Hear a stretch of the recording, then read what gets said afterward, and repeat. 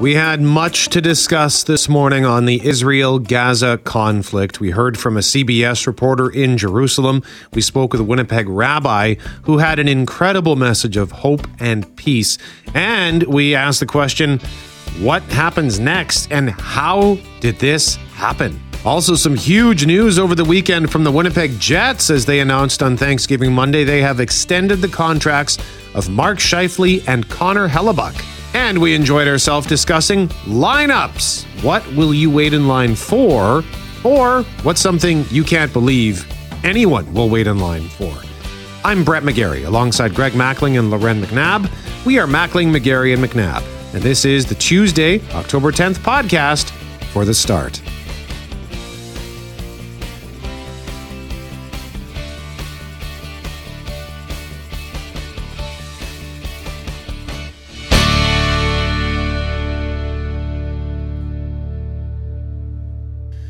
It is Mackling, McGarry, and McNabb. Producer Tyson Rewicki and Master Control for Jeff Fortier today. And it's coming off the Thanksgiving long weekend. An interesting, troubling mix of emotions. On one hand, we have some things to celebrate, some exciting news over the weekend, but of course, some news of international global concern, to say the least. As I connected and tried to connect with family and extended family and my husband and my kids over the weekend, I think my mind, along with so many others, was often thousands of kilometers away. I woke up in Minnesota Saturday morning and my father-in-law said, "Did you read about Israel?" And I hadn't yet. And my initial thought was, well, what now? I mean, so often there's rocket attacks or there's other things going on and you sort of become sadly, almost immune to it.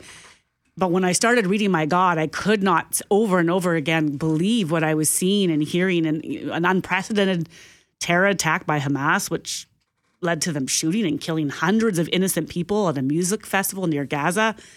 They attacked Israel by air, land, and sea. I don't know if we've ever seen that before, certainly not in my lifetime, taking people by hostage. And I kept over again repeating, how did this happen? And so I reached out to people. I had worked there just, for a year and a half, 20 months, in 2008, 2009. And so the first person I connected with was one of the first people I ever met in Israel. And the sheer sadness in his voice, it was heartbreaking. And he called it Israel's 9/11 because of the impact of the number of lives taken, but also what apparently was intelligence forces taken by surprise. Like, how did this happen? And so that was how he referred to it. Then I spoke to another friend and colleague, Yair, and the anger in his voice, you could feel it coming across on the keyboard, right, about just how he couldn't believe this happened to his country and also how he felt Israel should and could respond. And then that had us going back and forth of, do you have kids that are in the army? Who do you know that might get called up? The ramifications there. And then I know someone else in Gaza who actually was out of Gaza this past week because they were taking a loved one to a medical appointment and now they can't get back in. And as Israel turns to potentially move in by land, he's desperate to get home to be with loved ones. And so there's all these emotions. And here you are on a Thanksgiving weekend, Greg, reflecting on the peace of your nation and then looking across the ocean and thinking, my God, where could this go? Yeah, impossible not to be grateful for where we lie our head at night, where we wake up every morning. And, they've called this Israel's 9/11, and they've done some of the math and just talk about how that doesn't even cover it. In terms of trying to, I think we always try and have some sort of comparison, something that we can relate to, something that we've been through, so that we can put it all into context. And you're right, we've become immune to certain activities in certain parts of the world because that's what happens there and that's what happens in this part of the world. And so when you saw this escalation, this terrorism and this brutality and everything that happened and the interviews that have been taking place, I saw an interview last night on one of the major news networks last night of a woman who was taken from her home along with her neighbor's 2 children and walked across the border between Israel and Gaza, and inexplicably her captors all of a sudden told her to go back. Just let her go and the children go.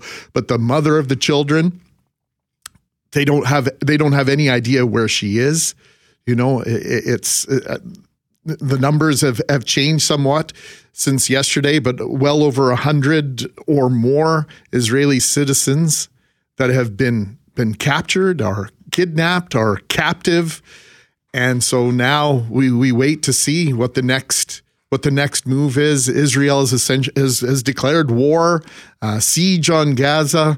What comes next is, history is unfolding before our eyes, and it's extraordinarily upsetting. It's hard to calculate, manage all the emotions that go with it. So everyone who's feeling this this morning, my heart goes out to you.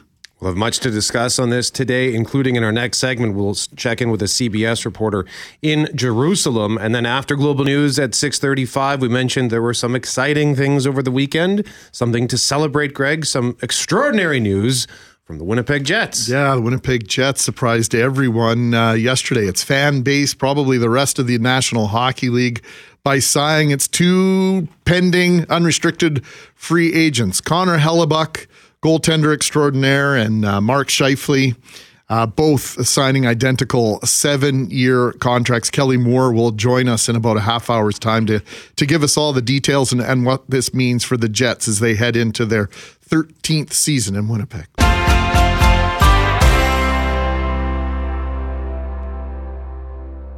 It is Mackling, McGarry, and McNabb. More than 1,500 people have been killed since the Hamas militant group launched an unprecedented surprise assault on Israel from Gaza on Saturday morning. That attack, of course, has led Israeli Prime Minister Benjamin Netanyahu to declare, quote, "We are at war."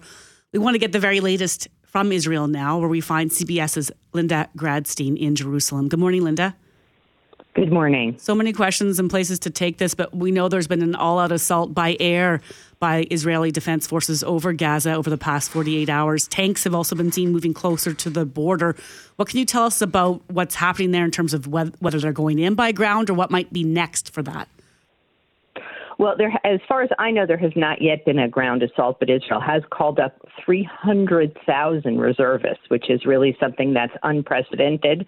And Israel has been conducting bombing raids on Gaza almost without stop for the last 24 hours. And the Hamas Health Ministry just said that 770 Palestinians have been killed in those airstrikes and another 4,000 have been wounded. In addition, the Israeli army said that it has killed some 1,500 Palestinian terrorists inside Israeli territory, and 900 Israelis, which is the highest death toll in the country's history, have been killed in the fighting, mostly in the assault on the first day. Well, Linda, you mentioned those reservists. For those of us in Canada unfamiliar with that system in Israel, can you give us an understanding of who are we talking about here? Which age groups of people? Just give us some education here, if you would. Sure. So first of all, in Israel, both men and women serve. Men serve for almost 3 years and women for 2 years. And then many of them, mostly men, although not only, do reserve duty well into their 30s or even 40s, depending on their jobs. And in this case, and they do often up to a month of reserve duty a year, so that they continue to train and they continue to be available to fight.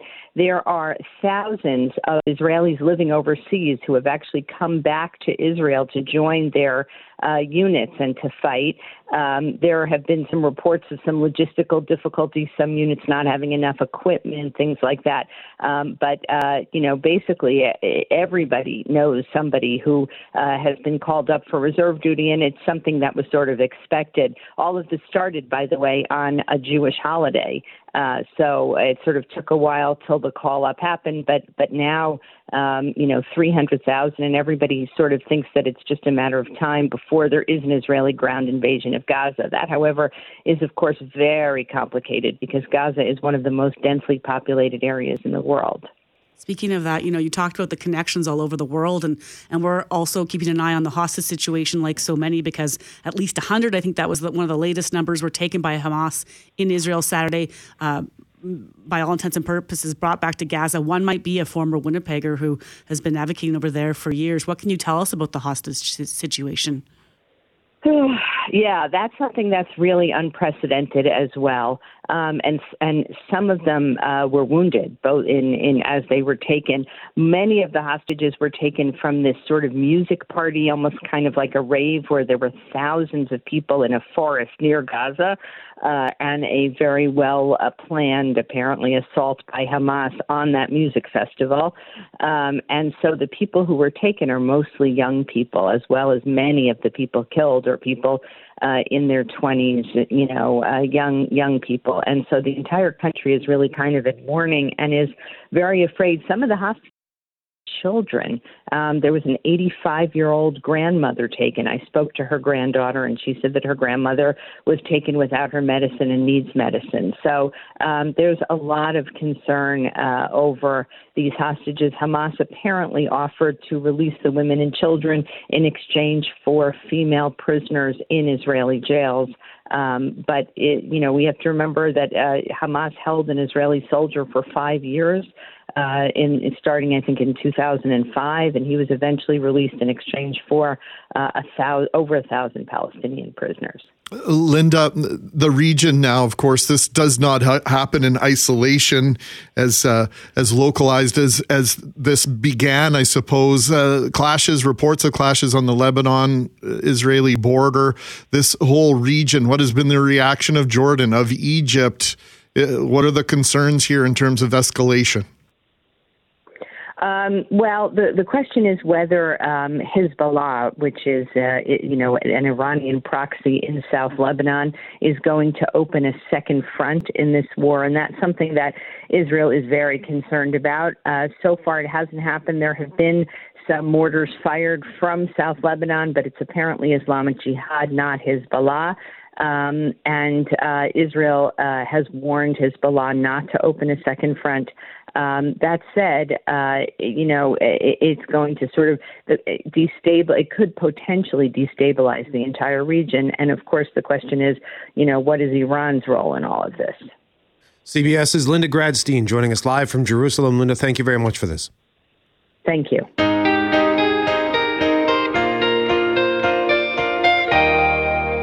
This was an announcement many Jets fans may have thought was a practical joke. So yesterday afternoon, just a couple hours after the Jets wrapped up their first official practice with that 23-player roster they're going to take into Wednesday's season opener in Calgary, the Jets dropped what I think it's safe to say it was a bombshell on the local market and maybe right across the league, Greg, because we've been talking about this for months. If not, it feels like years we've been talking about these two, the future of center Mike Scheifele and goalie Connor Hellebuyck. Well, we learned they've signed identical 7-year US $59.5 million contract extensions with an average annual value of $8.5 million American dollars. Yeah, both Scheifele and Hellebuyck were set to enter the 2023-24 season on expiring contracts, which would have taken them into unrestricted free agency. 680 CJOB's sports director and guru of all things hockey joins us now. Kelly, good morning. This guy, signing guys brought me back to the days when the trio that now hosts The Start. Get out of here. Wait, finish that sentence. 59.5 million divided by 1,000 million gets us. Anyway, carry on, Kelly. Did we lose Kelly? Yeah, Tyson's not Tyson says, yeah. That was just a well-timed dramatic pause for him, just trying to poke fun at any contracts that may or may not get signed around here. When we get Kelly back, let us know. In the meantime, I'm going to run into Tyson and give him the cell number just in case. Yeah, sure. That sounds good. You talk about whether or not you were surprised. Looks like Kelly's back. No, not back. All right. Back. I was surprised. I was cutting my grass yesterday, and I've got my earbuds in, and I'm just, enjoying. It was a beautiful day to be outside. I'm cutting my grass, and one of my kids comes running outside. So, of course, I figure something has happened to one of the other kids or something. Yeah. And he's got his phone. He goes, "You're not going to believe what just happened." I said, "You're right. I don't believe it. Show it to me. Who's the source?" The Jets. I'm like, okay, that's a pretty rock solid source. Kelly, good morning once again. We appreciate the hyperbole with regard to comparing the announcement of this team coming together to Scheifele and Hellebuyck re-upping with the Jets. Did you see this coming at all? Not one iota. As a matter of fact, I was driving home from the Hockey for All Center after the practice yesterday, and we were having our Thanksgiving dinner here, so I kind of hit the ground running in the house, and then I got your text, and that's when I realized, something was up, so I immediately checked my phone, and bingo, there's this news that absolutely came out of left field. I mean, when I walked into the Jets dressing room after the practice, Connor Hellebuyck sitting there in his stall getting, changed as he normally does. There was nothing, nothing to suggest something of this magnitude had just been executed. Kelly, so I told you about this. Is this what I'm getting out of this? I actually broke the news to you. Yes, I literally arrived in the house. My wife had a million things for me to do, so I put down my phone, started doing it. The text pings, and of course I go to check it, and then I see on my phone as well the news release from the Winnipeg Jets. So I would have seen it, certainly eventually, because you're always checking your phone at this time of the year. But that was when I first saw the news, because when I'm driving, I don't have all the modern technology to be monitoring the phone. So, but it was, again, to get back to the real point of this was absolutely astonishing. So let's talk about what it means, Kelly, because these aren't just contracts for a couple of years. They're identical 7-year each contract. So what does that say about, what might happen on the ice in the future, but overall what the franchise is saying by locking in these two? Well, yeah, and the fact that it comes a couple of days before the season starts. We'll find out more at 11:30 this morning when the two players and Kevin Cheveldayoff speak. But you'd have to think that somewhere along the line it was communicated, whether by the team or by the players' representatives or both, that it was important to get this done before the bullets started to fly as far as the regular season was concerned. So, and what this says is that the Winnipeg Jets are true to their word. Mark Chipman said it. Kevin Cheveldayoff said it. They are not interested in a rebuild in the slightest sense, that they feel that they can continue to ice a competitive team. That was the overwhelming message that I received when I saw this. Now, Kelly, these contracts kick in next season. Both players are 30 years old. Should the length of these contracts be a concern? Well, it's always a risk. There's no doubt about it. I remember when Blake Wheeler signed his deal for 5 years. I think he was 32 or 33 at the time. And you start to think, okay, what is the player going to be like when he's 37, 38? Both players will be 38 years old when these contracts expire. But Mark Scheifele looks after his body like it's a temple, as does Connor Hellebuyck. And the way that Hellebuyck tends goal, he's very efficient in his movements. So I would say that the risk for these two players in particular is mitigated to a lesser degree than it would be for someone else. But yeah, there's risk involved. But that's the price that you have to pay to keep marquee talent. And so we'll see how this plays out. But I was always wondering if it was going to be 3 to 5 years. So these players would still have the ability, while they were playing well, to if it didn't work out here, to still chase that dream of a Stanley Cup. But it's quite evident that if these contracts run their course, both Mark Scheifele and Connor Hellebuyck are going to play their entire careers as Winnipeg Jets. And I think that's pretty significant. Well, Kelly, there'll be lots of room for conversation, social media alive with discussion immediately following what this means long term, and the speculation and all those discussions are part of the fun of being a fan. As you mentioned, General Manager Kevin Cheveldayoff, Head Coach Rick Bowness, along with Connor Hellebuyck and Mark Scheifele, will speak to the fans via the media this morning at 11:30. Do you know where we can hear that, Kelly? Yeah, you can hear it right here on 680 CJOB. It is our intention to carry that live. As far as I know, each of the players and Kevin Cheveldayoff will speak. There'll be questions from the floor. So the chance at 680 CJOB, and of course, globalnews.ca, and 680cjob.com or cjob.com rather for live streaming. But I'll leave you guys with this. Yesterday marked the 12-year anniversary of the official return of the National Hockey League to Winnipeg. It was October 9th, 2011. The Jets lost 5-1 to Montreal. Mark Scheifele played in that game. Kelly Moore joining us live on The Start. Kelly, always a pleasure. Thank you, sir. Yeah, sorry for the technical difficulties. I hope you won't think of me badly. I blame the turkey.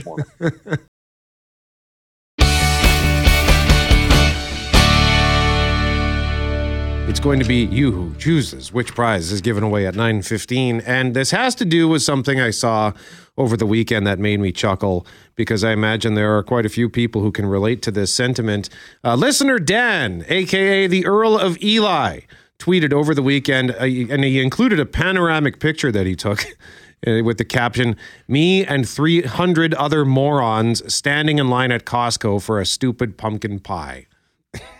And another one of my buddies was lamenting how long it took him to get a pumpkin pie at Costco as well. And I just thought, what are the things you will wait in line for?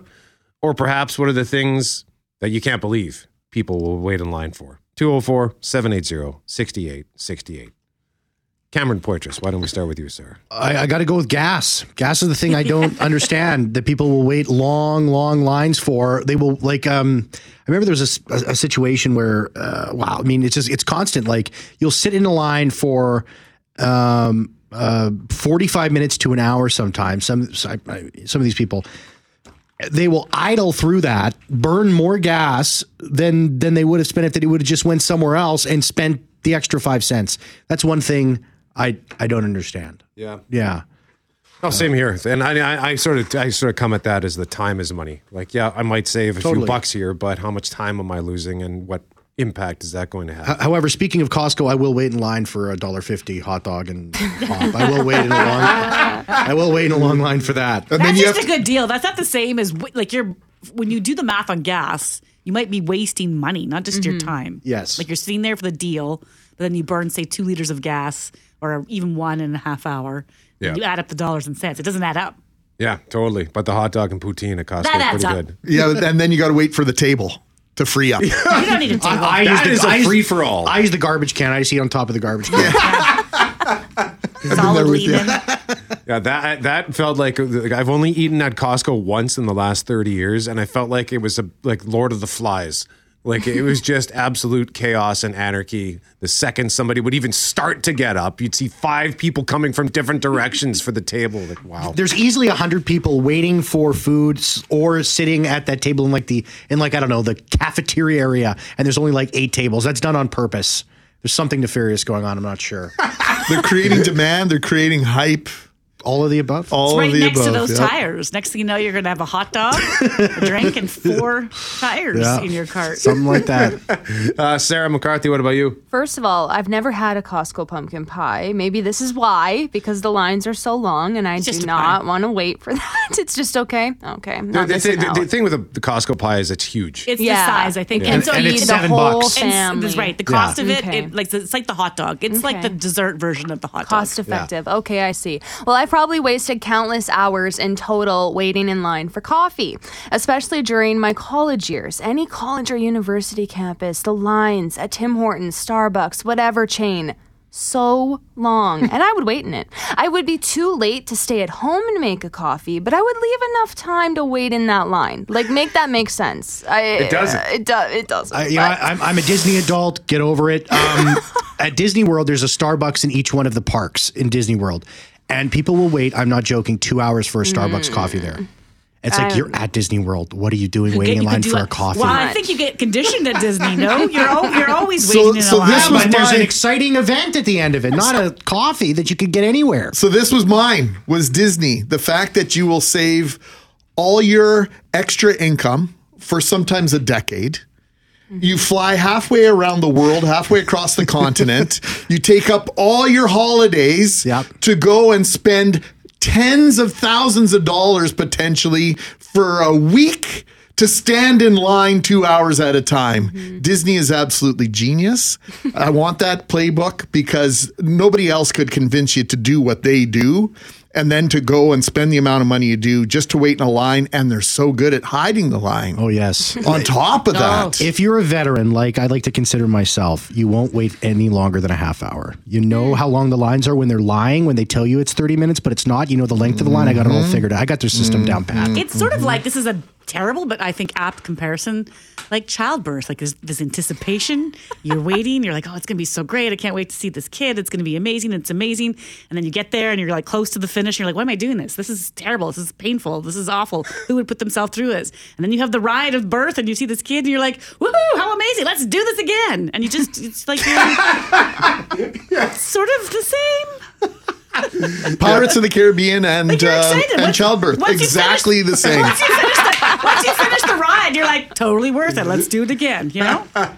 Tyson Rewicki and Master Control, what about you? I'm on the same boat. I will not wait in line at a theme park. And to me, there's no better feeling than walking up the fast pass line, and you're just looking at everyone just waiting there, just giving them the peace sign. And then even when you get back, if you do it really quick and you can come back and lap them again, oh yeah, you just see the anger building up in the line.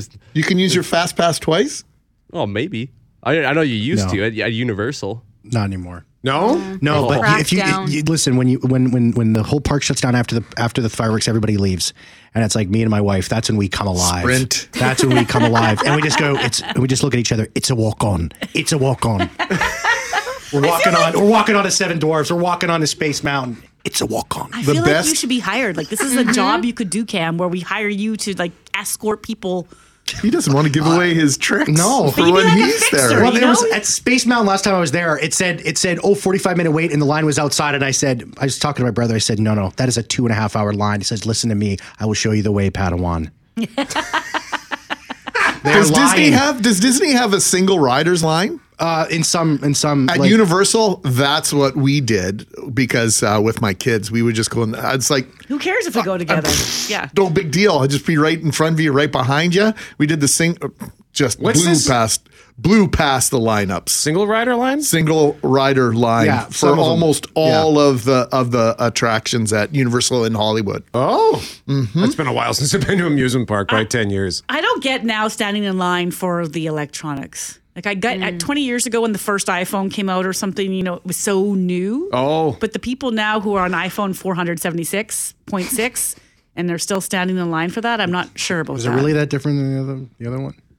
Maybe if It's you not ask. any different It than isn't. the other one. It The isn't. first of anything, I Titanium. can wrap my head around. Titanium. What about like when they had those NES Classic or the Super Nintendo Classic, like those the versions that had like 30 games on them, and then they only had like 300 units available worldwide. Yeah, if it's a limited edition on something, I suppose, and you're super into it, I can appreciate that. Yeah. But when it's just the straight up, these shoes are coming out or this phone's coming out, and eventually you'll all be able to have don't one. go to the shoes thing. I'm not the getting Nike it. store Lots at of the outlet mall. sneakerheads are going to be Places- texting in here. Huge Loren lines. sneakers. I don't. Oh, for at the outlet mall, Nike, 100% huge lines. I don't get it. It's not my thing. Maybe it will be one day. I don't know. Flipping sneakers is big business.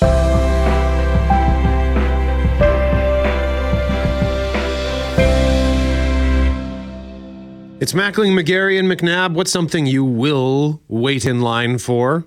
Like the Earl of Eli telling us how long he had to wait in line for a pumpkin pie at Costco? Or what's something that you just can't believe people wait in line for? What does Jeff have for us? Jeff says, I generally won't wait in line for anything if I can help it, but boarding a plane pretty much requires one to queue up. For the life of me, I don't know how the boarding zone hierarchy works, but I consistently end up in the zone with the largest mass of passengers and the longest lines. Ugh, says Jeff. To combat this, I've started lining up for a zone with a shorter line that I have no legitimate right to be in. I merely zoom in to the boarding pass QR code so the zone is not visible on my phone.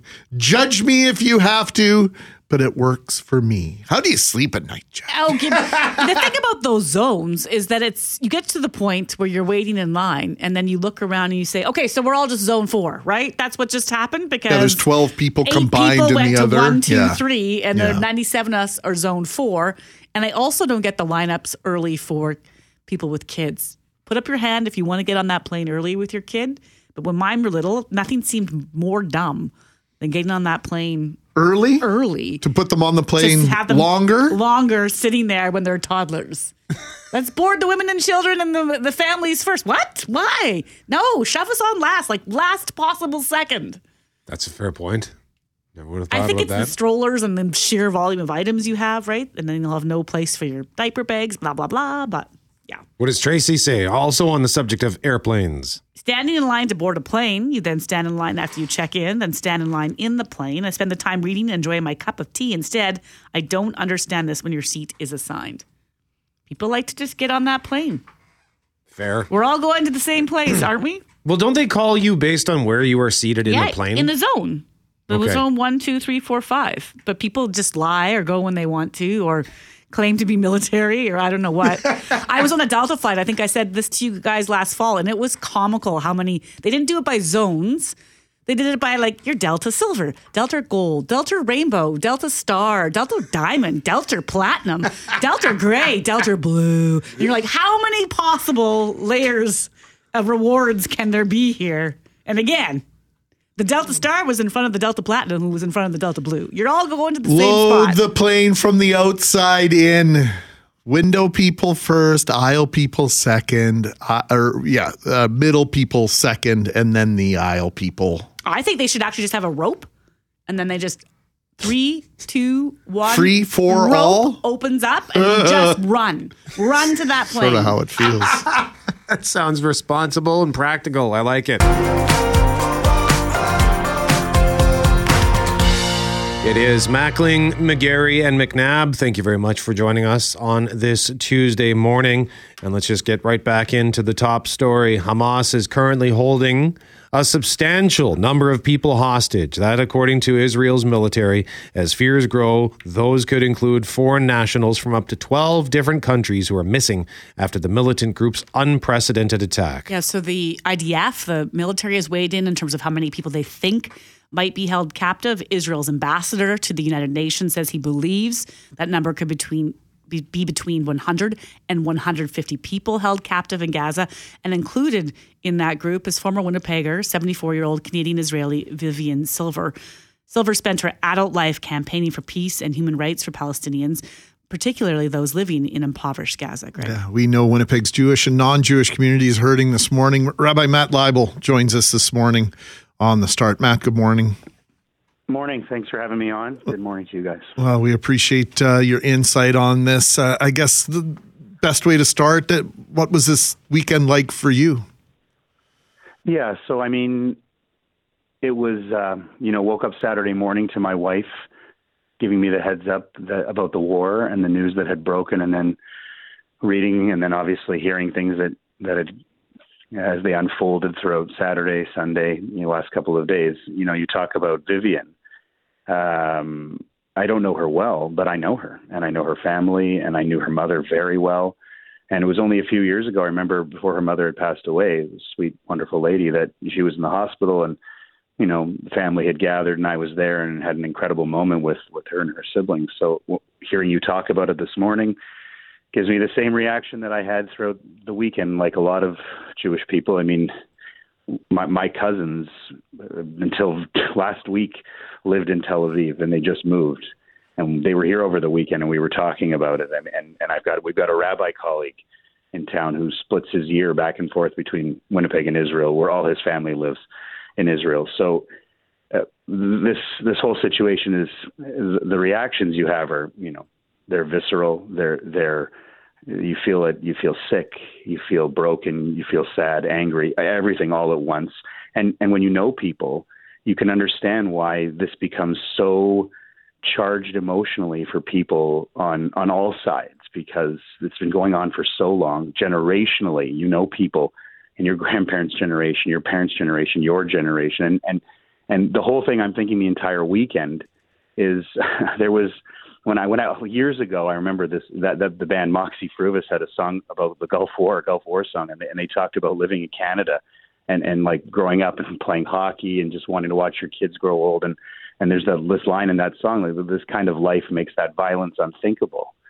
And even though I grew up hearing about it through Jewish day school and all the contacts and talking about Israel, and it's just been kind of a fact of life as long as Israel's existed as a country. It's been at war.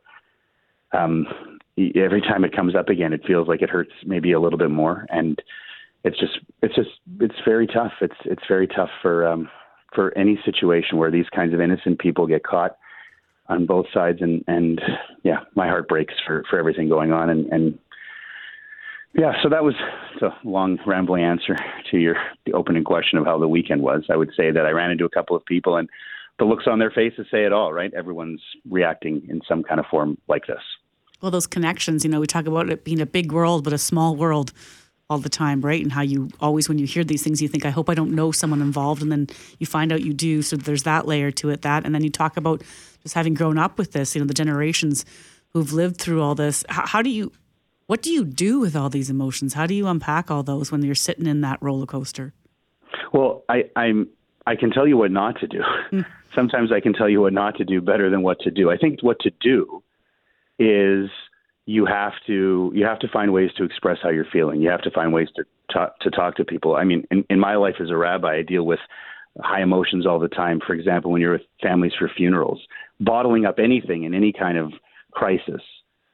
I don't need to be a psychologist or pretend to be one to tell you that's the beginning of a bad idea. So you have to find places, and they have to be healthy outlets for this kind of expression. I think when I was kind of getting to what not to do is not to rush to social media.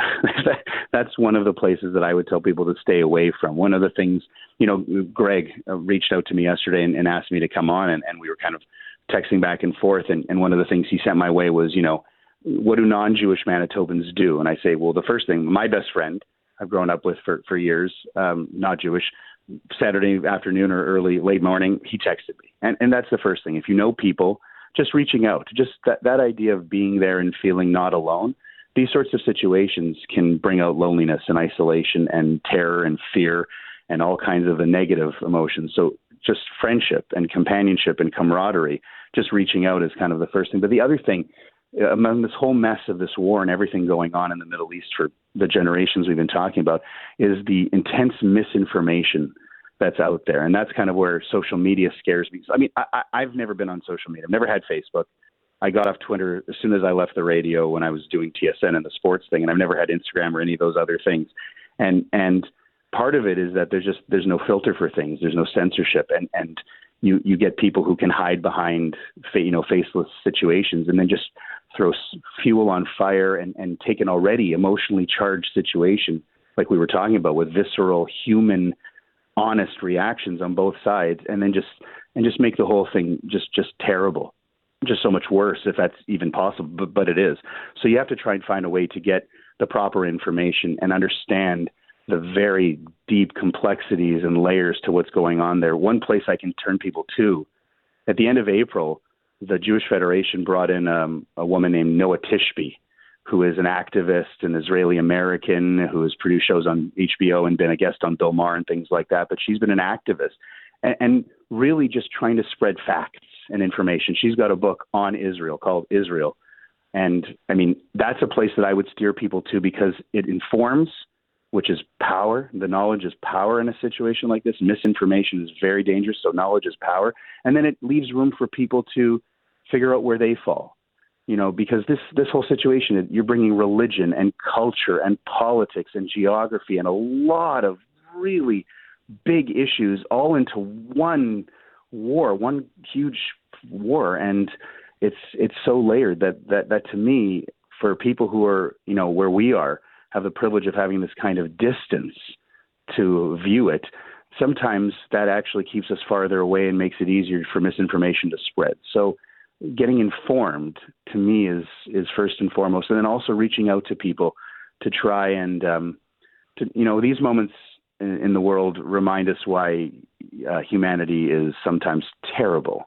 But I will always be someone championing peace and always championing that humanity is better than this. And so reaching out to people, I mean, that's sometimes the best you can do and all you need to do.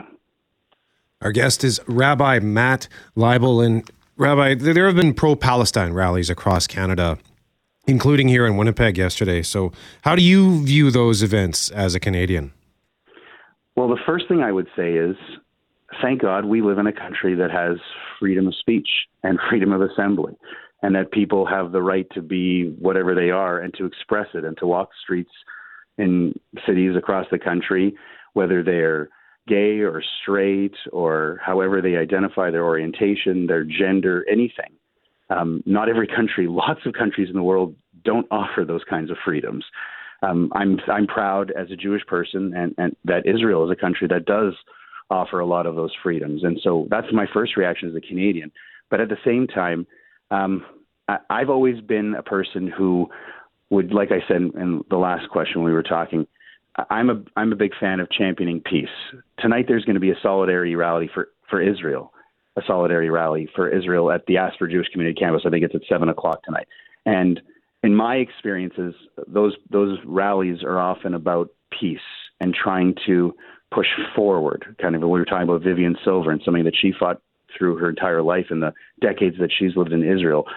Wherever you're gathering, trying to make the message one of hope is always something that I would prefer, regardless of your politics or anything like that. I think that everyone can try and find a common ground. Like, who out there would stand for terror? Who out there would stand for children being caught in the fray and their lives being something so much more terrible than what they should be, you know, getting to school or getting to daycare or the things that I don't take for granted with my kids.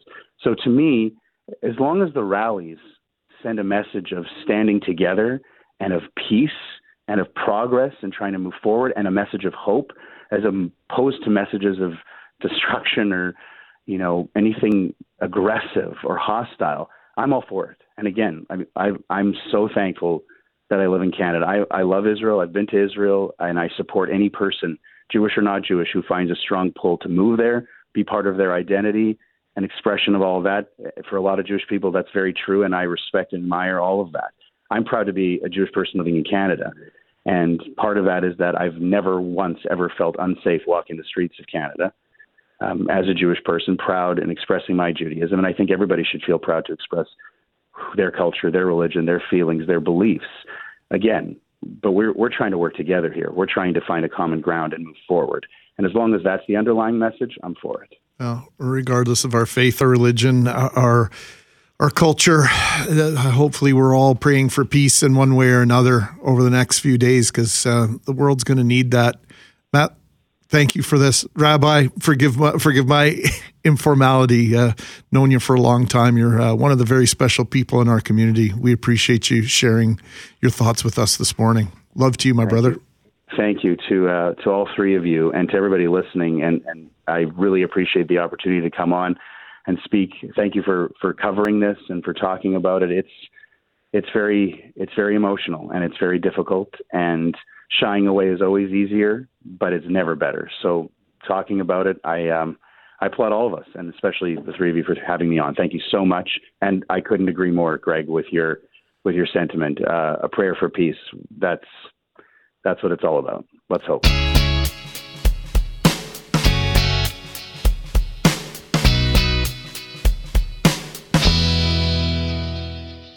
We're asking you about lineups. What's stuff that you will wait in line for, or the stuff you won't wait in line for. And we want to talk about elevators in a moment. Waiting in line for an elevator sucks. But the one thing I talked about this earlier this year, and I witnessed a phenomenon in Clear Lake that just baffled me because I'm not a cinnamon bun guy. And we had a number of listeners pointing out that you have to get the cinnamon buns at the White House. I don't hate them. I don't, whatever. If I have one, great. Like the Tallgrass Prairie Company. They make good cinnamon buns, sure. But I didn't go there because I was craving cinnamon buns. I went there because I was craving breakfast. Wanted a delicious breakfast. And we sat on the patio and ordered, ate, left. And there were still people on the sidewalk waiting to get in to the White House to buy cinnamon buns. The lineup to go in there is crazy. The popularity of that place is fascinating. And it's not because none of it isn't good. It's good. It's just that you're waiting to eat this food. And then for me, food, like if I'm waiting that long, it better be either free corn in Morden or like just superior. And it's good. But I'm not a cinnamon bun person either, so I shouldn't be answering this question. It probably ties into maybe it's the same reason why people will wait in line at the Morden Corn and Apple Festival to get the free corn, because it's the one time of year where like for a lot of these, I bet you for a lot of the people in that line outside the White House, that's the one time that year where they're going to get to have them. Sure, it's Really not good every point. weekend. It's just the one time. Yeah. Yeah, you're not lining up every Saturday for that. It might be your one weekend, like you say, in Clear Lake. And so part of the ritual, and it might be your first time and someone said, wait in line.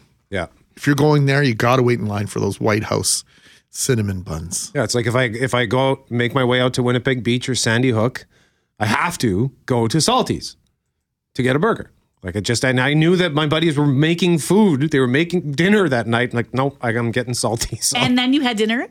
No. Oh, after eating Salty's burger and poutine? No way. You just sat and watched them, rubbing your stomach? Yep. I don't know if I've been to Salty's. Worth it to stand in line?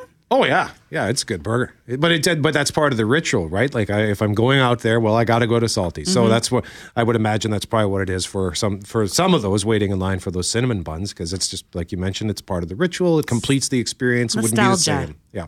There's a couple places I've gone back to this summer where I think, what is this? Why are we so excited about this? But then at the end of it, you also really enjoyed it. I don't know. Well, we always used to, when we had our restaurant back in Vernon, you're always trying to think of different ways to drum up business. And it always seemed, over the years, nightclubs, when there's a lineup, Yeah. you're drawn to the club but there's a nightclub right across the street that there's no line. Well, that means there's nobody there. Exactly. Right? It's the FOMO, fear of missing out, fear of losing out on being a part of what's happening. And so one of my good friends is a teacher. He says, I'll bring my students down one Thursday night and we'll just line them up on the front street. And then you'll get busy. Really? Well, that's what we thought. We figured everybody's going somewhere else, waiting 10, 15, 20, 25 minutes. So maybe what we need to do to pack this place is to start a lineup. And then everybody will get in the lineup because they want to know what's going on. Must be worth lining up for. Did you try it? No, I never tried it. Wasn't courageous enough to try it. So tell us your lineup story for a chance to win. We'll pick a winner at 9:15. But you've been hearing about this in the news with Sarah, and this is an interesting story. And Mackling has a connection, it seems. A Winnipegger turned local viral sensation has passed the torch of elevator inspections to a new examiner. Global's Catherine Dornian has more. Cheryl Lashik never expected to become a household name by working for the provincial government. It's really shocking because it just comes out of nowhere. It's just my job, right? This is just what I do. For over 10 years, her name appeared on the safety permit of every elevator in Manitoba.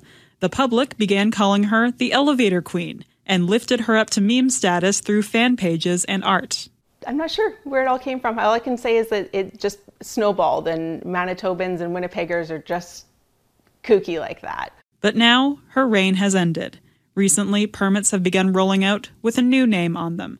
The transfer of power was peaceful, as Cheryl is now in an executive director role, overseeing a wider variety of infrastructure. The vertical infrastructure like schools, Manitoba housing, correctional facilities, the Manitoba Legislative Building, all of the government-owned assets. She promises Manitobans they'll be just as happy with her successor, Ryan Delury. I've known Ryan for over 20 years in many capacities. We've worked together for so long. You guys are in good hands. He'll do a great job. Though her fame was unexpected, Cheryl has taken it in stride. She displays some of the fan art in her home and even commissioned a companion piece for her partner. She's glad it's inspired people to take an interest in aspects of engineering they may not have considered before. There's so many facets of it. You don't need to just, you don't need to be working in the field. You can be designing, you can, be creating and, managing teams. And though she's passed on the crown, her time as the Elevator Queen will remain with her throughout her career. It definitely, is a really, really fun way to, show up for work or, have some recognition. Catherine Dornian, Global News. So in the mid-1980s, my now late friend Bobby Zoe used to always joke about who my great uncle was. His uncle, he's the guy that comes to your house at election time, the bald guy that comes to your house asking for your vote at election time, and he's the guy that signs the elevator permits.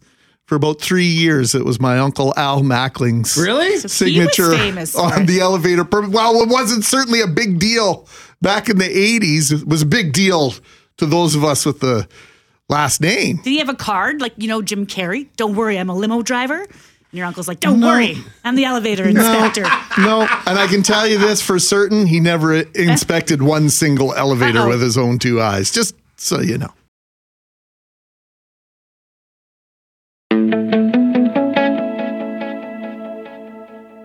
Mackling, McGarry, and McNabb, what would you wait in line for, or what is something you don't understand why anybody would wait in line for that? One of our runners up here is Adrian. We waited in line for about 3 hours at St. Vital Center to meet Kevin Glenn and Milt Stiegel and company. It's about 15 years ago. Our daughter wasn't feeling well and slept through the wait. When it came time for the greet, she stayed asleep, but 85 signed her jersey anyway. Excellent. Uncle Tim, another runner up here with quite the tale. And Uncle Tim, forgive us, we had to just shave this down a little bit. He wrote a really eloquent story and painted a wonderful picture here. Uncle Tim says, I would stand in line for Stanley Cup final hockey tickets. Victoria Day, 1989, residing in Calgary. Calgary and Montreal were tied 2-2 in the final. The Flames had a policy of holding 2,000 tickets to game day for walk-ups. I set my alarm, intent on getting up early to get in line. I never slept in. But on this day, I slept through the alarm. I was furious at myself, but I thought, what the heck? So Uncle Tim says, I caught the train to the Dome, and upon arrival, the snake line of people was about a mile long. Through the Olympic Plaza area, to the back of the line I go. 2 hours later, I'm next in line. 2 windows only are open.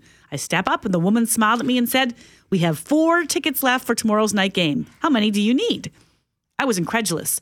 4, I said. I explained I was a student from out of town working at one of the oil companies for the summer and only needed 1 ticket.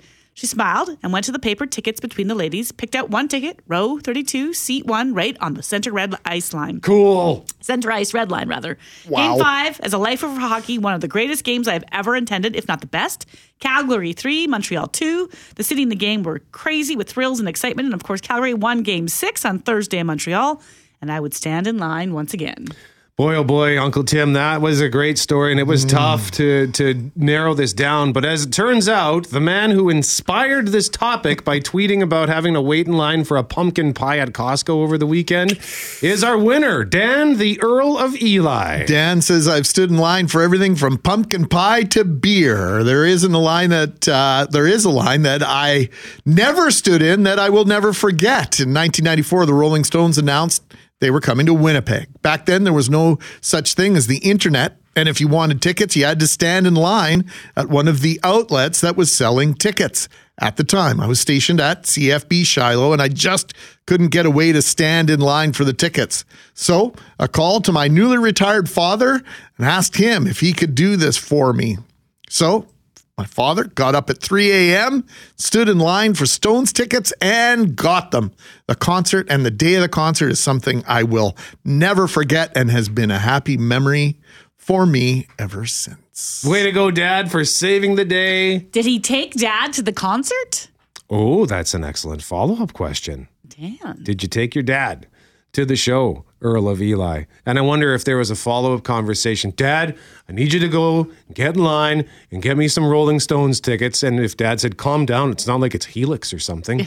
Remember that from the Trailer Park Boys?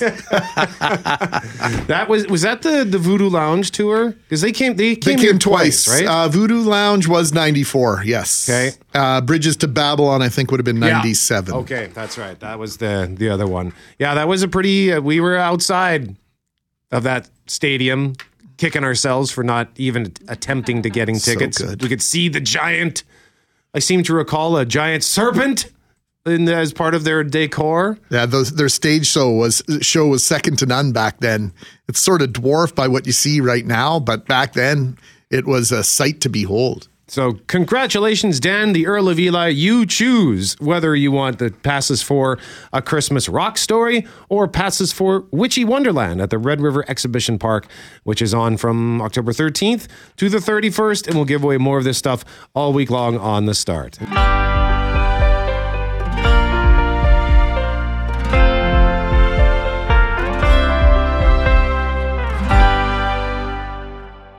Right now, we want to continue the discussion on Israel and Gaza because the death toll continues to rise since the Hamas militant group launched an unprecedented surprise assault on Israel from Gaza on Saturday morning. More than 1,500 killed so far. Yeah, and that count continues to rise, as you said. And this, of course, as Israel orders a complete siege of the Gaza Strip, cutting off electricity, water, gas, and more. John Gilmore is a former national security analyst and formerly with the Canadian Global Affairs Institute and joins us now. Good morning, John. Good morning. How are you all? I'm good. And there's lots of things to get to here. And so I want to start with just closest to the Gaza border because I know Israeli tanks had been moving in and around that area in the last 48 hours. But given Hamas is holding what we've been told is anywhere between 100 and 150 hostages, is there a sense ground troops would move in given the fact that Israelis would be held captive in that area? Great question. And so I would suggest that the first round after the weekend is essentially over. The Israeli Defense Force has taken back most, if not all, of the Israeli land taken by Hamas over the weekend, and Israel is securing the border, and as you noted, has adopted sort of a food, water, power siege mentality, and airstrikes are going to continue. So we're now looking at the second round and how things are going to shake out going forward, and it depends on how I see it. Four main issues, and you've absolutely touched on the first one. First, is Israel going to do a full-on intervention into Gaza? If so, it's going to result in lots of casualties on both sides, as urban warfare is a brutal, nasty affair. The Israeli Defense Force has called up 300,000 reservists, so that may be a good indicator of where they're going. But I'm guessing or suggesting that, many have probably never seen actual combat before, as Israel hasn't engaged in a major combat operation since 2006. But if they do go in, as I said, and to reemphasize, it's going to be a nasty, brutish affair, as urban combat or urban warfare typically is. And as you suggested, the second kind of main issue is the status of the Israeli hostages. It's estimated to be, as you said, around 150. And they are a key consideration. Hamas has said it's going to start executing hostages if airstrikes continue, but historically, hostage taking is a particularly sensitive issue with the Israeli government. You mentioned the fact that the IDF, the last major urban war would be 2006. So that's Lebanon, I'm guessing you're referencing. But I do believe in 2009 they did go in somewhat by ground into Gaza. Are we just talking about very different times now in terms of the escalation of this? That's right. Absolutely. But as I said, I'm guessing a majority of the reservists they're calling out haven't seen anything substantial in terms of combat. So they may be inexperienced, and urban warfare is not a really good introduction to combat. As I said, it's nasty and brutal. Saturday morning's terror attack, which came by air, land, and sea, was unprecedented. John, don't need us to tell you that. Mossad, the Israeli Secret Service, rated, viewed as one of the more powerful, intricate, successful organizations of its type on the planet. How did Hamas accomplish this, if we can use that word? Yeah, you're absolutely right. It's going to be considered and reflected upon them as a major intelligence failure. One suggestion has been that prior to the attack, Hamas went sort of non-techie in terms of their communication, so there wouldn't be any signals intelligence. They would have gone by couriers or hand-to-hand communication to have essentially radio silence. So signals intelligence wouldn't have been able to pick on that. But I'm surprised that Israel would not have had human source agent networks set up in Gaza to let them know what was going on. There could have been some sort of complacency on the part of the government or senior intelligence officials that Hamas would not do what they did because it would have been too risky for them on a number of different fronts. So there may have been some hubris on the part of senior intelligence or government officials to the effect that they didn't think Hamas would look at the cost benefit or the risk benefit calculus and do what they did. Clearly, they miscalculated on that. What do we know about other groups or potentially even other countries that may have helped Hamas accomplish this? Well, a great point. One of the groups that has been rumored to engage also was the Islamic Jihad, Palestinian Islamic Jihad. And that's interesting because one of the issues or one of the questions of why Hamas did what they did was because they thought the Islamic Jihad was putting pressure on Hamas to do something more concrete against the Netanyahu government because they sort of viewed Hamas government as being, too accommodating. So there was rumors, or one of the reasons that it was suggested Israel did what they did because they were pressure from those other groups. But getting back to other countries, an excellent point. There have been some skirmishes and rocket launches against Israel by the terrorist group Hezbollah on Israel's northern border with Lebanon, and there's a risk that Palestinians will engage in some sort of an attack from the West Bank.